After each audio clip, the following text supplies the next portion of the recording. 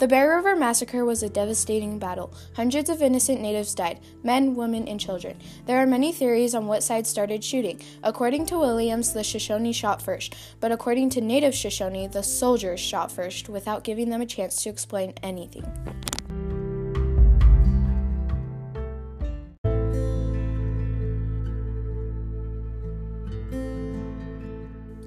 The reason that the Bear River Massacre started was because Colonel Patrick Edward Connor and 200 California volunteers got on the natives' land.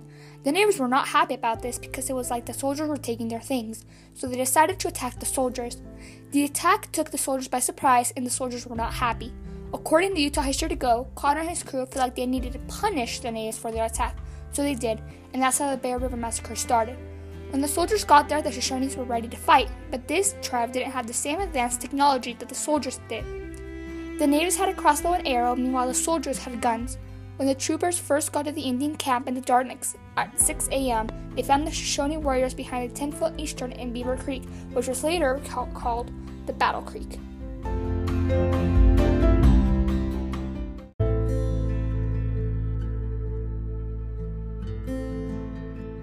When the soldiers started to approach the Indian village, they started shooting indiscriminately, as said by Utah History to Go, killing men, women, anything they saw in sight.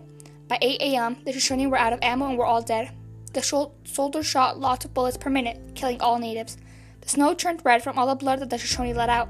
When the battle happened, it was about 0 degrees Fahrenheit, said by a Shoshone chief. People jumped into the river, especially women with their children. The river had hot springs, so it wasn't freezing for the babies. Unfortunately, one of the babies started to cry, so the poor mother had to drown the baby so that the baby wouldn't blow the cover for all the other mothers with their babies.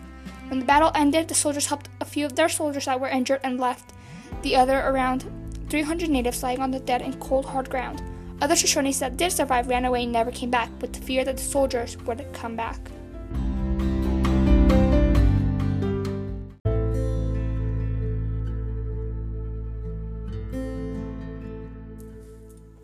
The Shoshone never got the chance to explain themselves. Their chief thought that he could talk it out like he did before. Putting the war aside, hundreds of innocent people died and were left alone. Years after this battle, the new generation of Shoshone were able to buy back that land where all their ancestors died.